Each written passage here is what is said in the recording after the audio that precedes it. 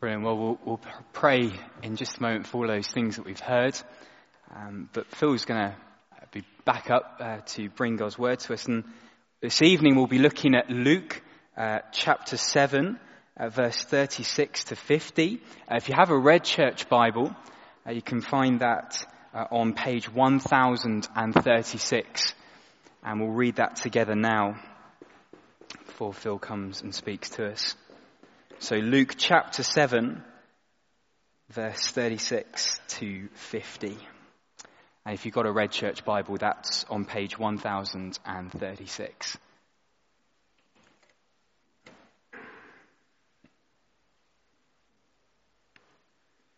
When one of the Pharisees invited Jesus to have dinner with him, he went to the Pharisee's house and reclined at the table.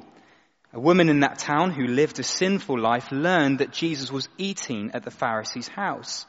So she came there with an alabaster jar of perfume. As she stood behind him at his feet weeping, she began to wet his feet with her tears.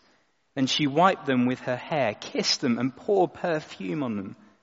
When the Pharisee who had invited him saw this, he said to himself, "If this man were a prophet, he would know who is touching him and what kind of woman she is, that she is a sinner." Jesus answered him, "Simon, I have something to tell you." "Tell me, teacher," he said. 2 people owed money to a certain moneylender. One owed him 500 denarii and the other 50. Neither of them had the money to pay him back, so he forgave the debts of both. Now which of them will love him more? Simon replied, "I suppose the one who had the bigger debt forgiven." "You have judged correctly," Jesus said. Then he turned towards the woman and said to Simon, "Do you see this woman? I came into your house. You did not give me any water for my feet, but she wet my feet with her tears and wiped them with her hair. You did not give me a kiss, but this woman from the time I entered has not stopped kissing my feet. You did not put oil on my head, but she has poured perfume on my feet. Therefore, I tell you, her many sins have been forgiven, as her great love has shown. But whoever has been forgiven little, loves little." Then Jesus said to her, "Your sins are forgiven." The other guests began to say among themselves, "Who is this who even forgives sins?" Jesus said to the woman, "Your faith has saved you. Go in peace." Well, Phil's going to come and explain that to us. Before he does, let's pray.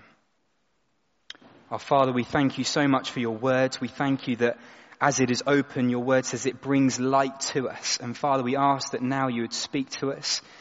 You would show us Jesus in all of his glory, that we might love him more as a result of this evening. Father, strengthen and empower Phil to speak to us now.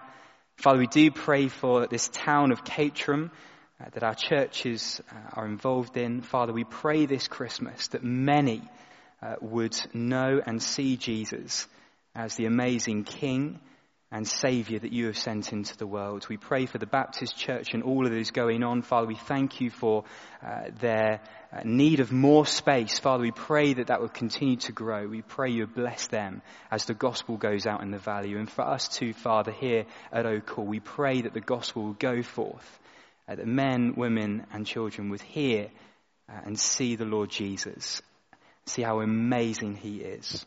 And we pray this for your kingdom, your glory. Amen. Thanks, Dan. Well, if you could have your Bibles open at that passage, we're going to look at it together. So we're currently in a series of evening service talks that look at Advent, look over Advent at the person of Jesus. So last week we saw that Jesus is the Word, the Creator, Sustainer God who has come into this world to save us from sin. And this evening we're looking at an incident that shows us how we need to respond to him. Because there's no point just knowing all about Jesus if we don't know Jesus personally. And so as we look through this passage, we need to look at the characters and honestly ask the question, which of these characters am I like the most? So imagine the scene in the passage once more. Jesus and his host Simon have just sat down for a meal when suddenly a commotion erupts at the door and heads turn. And this woman runs into the room, followed by the servants on the door. She runs to the guest of honor, and before anyone can take hold of her and lead her away, she grabs Jesus' feet in both hands and starts to sob. And as she sits there on the floor, cradling Jesus' feet and weeping, the tears began to drop onto his feet. And time goes on. And Jesus' feet get wetter and wetter. And then she begins to clean his feet with her hair. It's a filthy thing to do. The streets in those days were dusty. There were no sewers, which meant there was effluent everywhere. Jesus, in all likelihood, probably stepped in something on his way to Simon's house. But she knew that. And still, she carried on wiping, forgetting everyone. And as she sat there, there was a stunned silence. Even Simon, the host, was shaken. And he silently waves to the servants to not intervene. Because he wants to see what Jesus would do. But Jesus does nothing. Instead, he lets all that she's doing carry on. Because as the woman comes to the end of her tears and finished wiping Jesus' feet with her hair, she starts to kiss his feet. And not a person says a word. They hardly breathe. Because this was worship. Her actions were loaded with significance. Her actions were bordering on blasphemy. And still, Jesus doesn't stop her. And when she stops kissing his feet, just as people were beginning to stir and murmur, she draws out this beautiful alabaster jar. It's a beautiful kind of white stone. If you carve it really finely, it's so fragile and thin. You can shine it up to the light and see the light reflecting through it. And she breaks it, smashes it. And all through the house, this beautiful, beautiful smell erupts and fills the senses. And she pours it over Jesus' feet. And taking his feet in her hands again, she carefully wipes off the excess. And when she'd finished, she sat there, waiting at his feet. It took a long time. The only movement in the room was the uncomfortable shuffle of the guests, the quick swish of a hand knocking flies away from the face, and everyone's speechless. What do you say? Everyone felt uncomfortable, even embarrassed for Simon, embarrassed for Jesus. Simon had just had a well-known woman, in inverted commas, come into his house. What would the synagogue leaders say?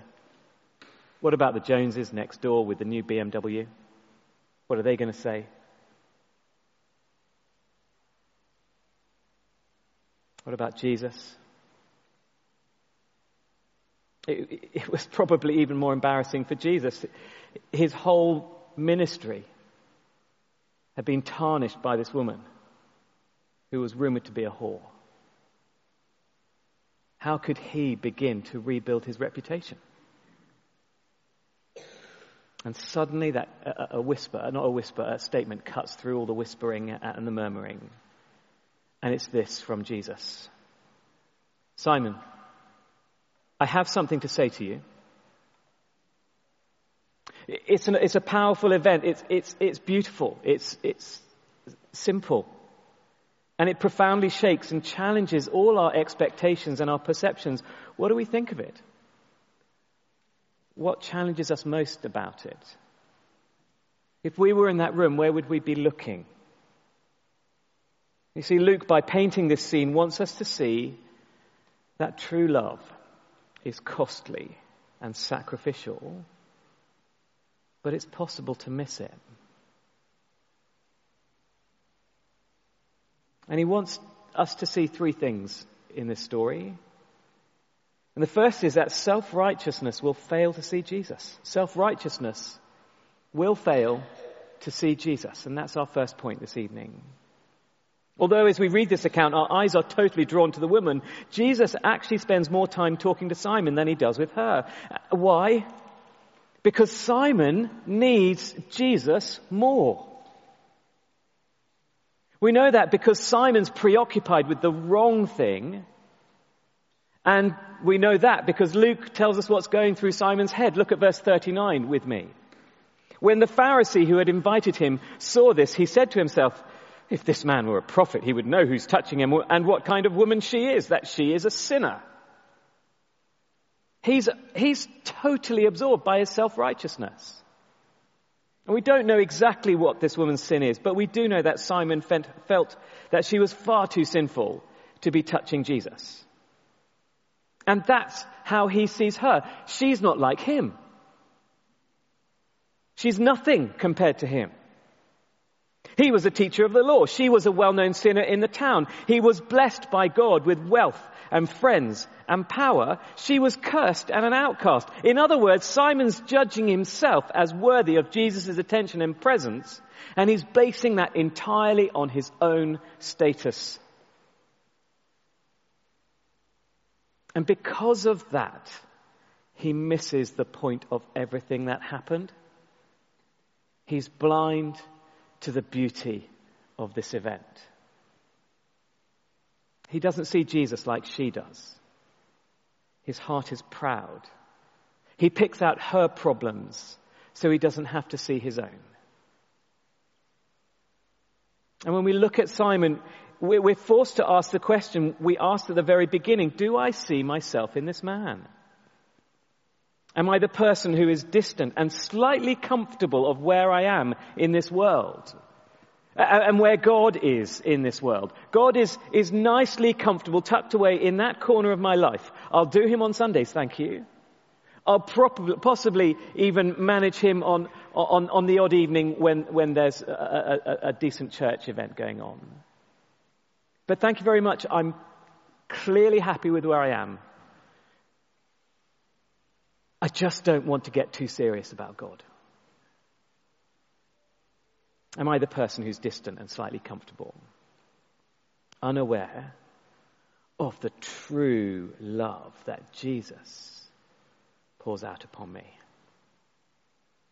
Luke's saying self-righteousness misses the point. But secondly, he says loving Jesus is a sign of being totally forgiven. Did you notice that those thoughts were in Simon's head? He said those things to himself, and yet Jesus knows exactly what he's thinking. And so Jesus responds to Simon's silent self-righteousness. Look at verse 40 with me. Jesus answered him, even though he silently said those things in his mind. He answered him, Simon, I have something to tell you. Tell me, teacher, he said. 2 people owed money to a certain moneylender. One owed him 500 denarii and another 50. Neither of them had the money to pay him back, so he forgave the debts of both. Now which of them will love him more? Simon replied, well, I suppose the one who had the bigger debt forgiven. You've judged correctly, Jesus said. Can you spot Jesus' compassion here? He's giving time and attention to the person who needs him more. So he turns to Simon and teaches him about forgiveness. He wants Simon to understand the reason behind this woman's gratitude. So in verse 44, he continues, "Then he turned to the woman and said to Simon, 'Do you see this woman? I came into your house. You did not give me any water for my feet, but she wet my feet with her tears and wiped them with her hair. You did not give me a kiss, but this woman from the time I entered has not stopped kissing my feet. You did not put oil on my head, but she has poured perfume on my feet.'" Jesus is pointing out that Simon didn't offer him any of the common courtesies you would have expected as a guest in first century Israel. You would have expected going into Simon's house, a servant to clean your feet. You would have expected oil to be poured on your head. You would have expected your host to kiss you in welcome. And yet Simon does none of these things. And we don't know why he doesn't do those things, but Jesus' point is not about Simon's bad manners and the woman's good manners. Instead, he's pointing out the woman's welcome to Jesus. And how her exaggerated welcome says that she loves him. And why is she so welcoming? Because of verse 47. It's the climax of the passage. She's been truly forgiven. Verse 47, "Therefore I tell you, her many sins have been forgiven as her great love is shown. But whoever has been forgiven little loves little." She knew how sinful she was, and therefore how great a forgiveness she had experienced. And yet Simon doesn't get it, because he's never seen the need to ask Jesus to forgive him. He loved little because he didn't see the need for forgiveness. And Luke's point is that the first step towards loving Jesus is honestly seeing yourself as you are. Stop comparing yourself to other people. I'm better than that person because they're not like me. And humbly accept that you're a rebel against God. Humbly accept that we hate God. In and of ourselves, we hate God. Oh, it's a strong word, I understand, but hatred is wanting someone out of your life, wanting them dead. How often do we think about God? We want him out of our lives. That's our nature. That's our sin. And because of our sin, because we want God dead, Jesus uses the word debt to describe it. Because we've treated God as though he's not there, God demands that we're punished for it, rightly and fairly. So there is a debt that we owe God, a debt of punishment for the way that we have lived trying to cut him out of our lives. But if seeing our need for Jesus is humbling, the more humbling thing is to accept his love. Because Jesus offers to take our sin from us. When he died on the cross, he made a way for us to be forgiven. On the cross, our sin was placed on Jesus, and he gave us his perfectness. And when we trust in Jesus to take away the punishment for hating God, then our burden of debt is lifted and given to Jesus, so that we will no longer be judged for our hatred. When we trust Jesus, we are able to truly mean those words. My Jesus, I love you. My Jesus, I love you. And it forces us to ask the question that we asked at the very beginning. Do I see myself in this woman? And I hope that's both a challenge and an encouragement to us. Seeing ourselves as unright before God is the first step to being right with God and loving Jesus. And that brings us to the last thing that this passage says. It's simply this: Jesus will cherish our love for him. He will cherish our love for him. Look at verse 48 to 50 with me. They are a great declaration. Then Jesus said to her, "Your sins are forgiven. Your sins are forgiven." The other guests began to say among themselves, "Who is this who even forgives sins?" Jesus said to the woman, ignoring the other guests, "Your faith has saved you. Go in peace." And he reminds her of her forgiven state. He says, "Your sins are forgiven." The other guests are shocked. And Jesus seems to make the whole situation worse by saying something on the face of it that he's in no position to say. He forgives her sin as though he is God and that he is in the right place to do it. And he ignores the other guests and lavishes this blessing upon her, an approval, not them. He says to her, "Go in peace. Walk, knowing that your heart is right with God, knowing that there is no fear of judgment now because there is nothing between you and God that stands as a record." And the intimacy of his words are staggering. It's as though Luke wants us to open our eyes to the intimacy of faith, that intimately Jesus forgives this woman. Intimately, he loves her personally. And in the same way, intimately, Jesus forgives us if we ask him.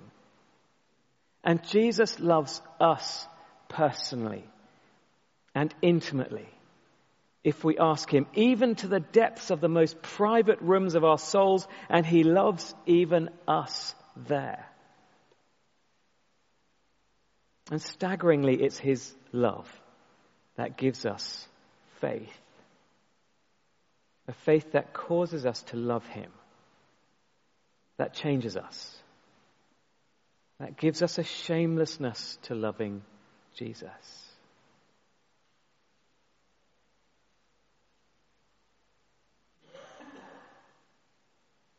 So this evening, Luke invites us to look at her, to ask ourselves how similar we are to her. And Luke's almost saying, guys, I dare you. I dare you. See yourself as the worst sinner in the room. Will you do that?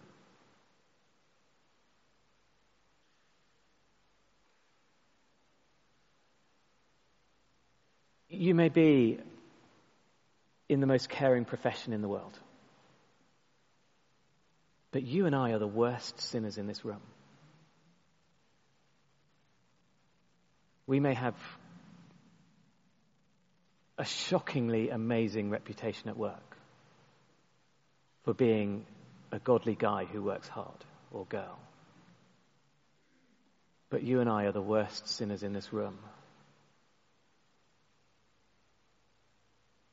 And where in this room are we drawn to? As the worst sinners in this room, surely our hearts are drawn to Jesus. In worship, in love, in praise. And can I challenge you that if you cannot see that, then look at yourself again. And ask yourself, where am I justifying myself? On what do I base my rightness with God apart from Christ? And confess it. Just like this woman did. Just like Jesus invites us to do now.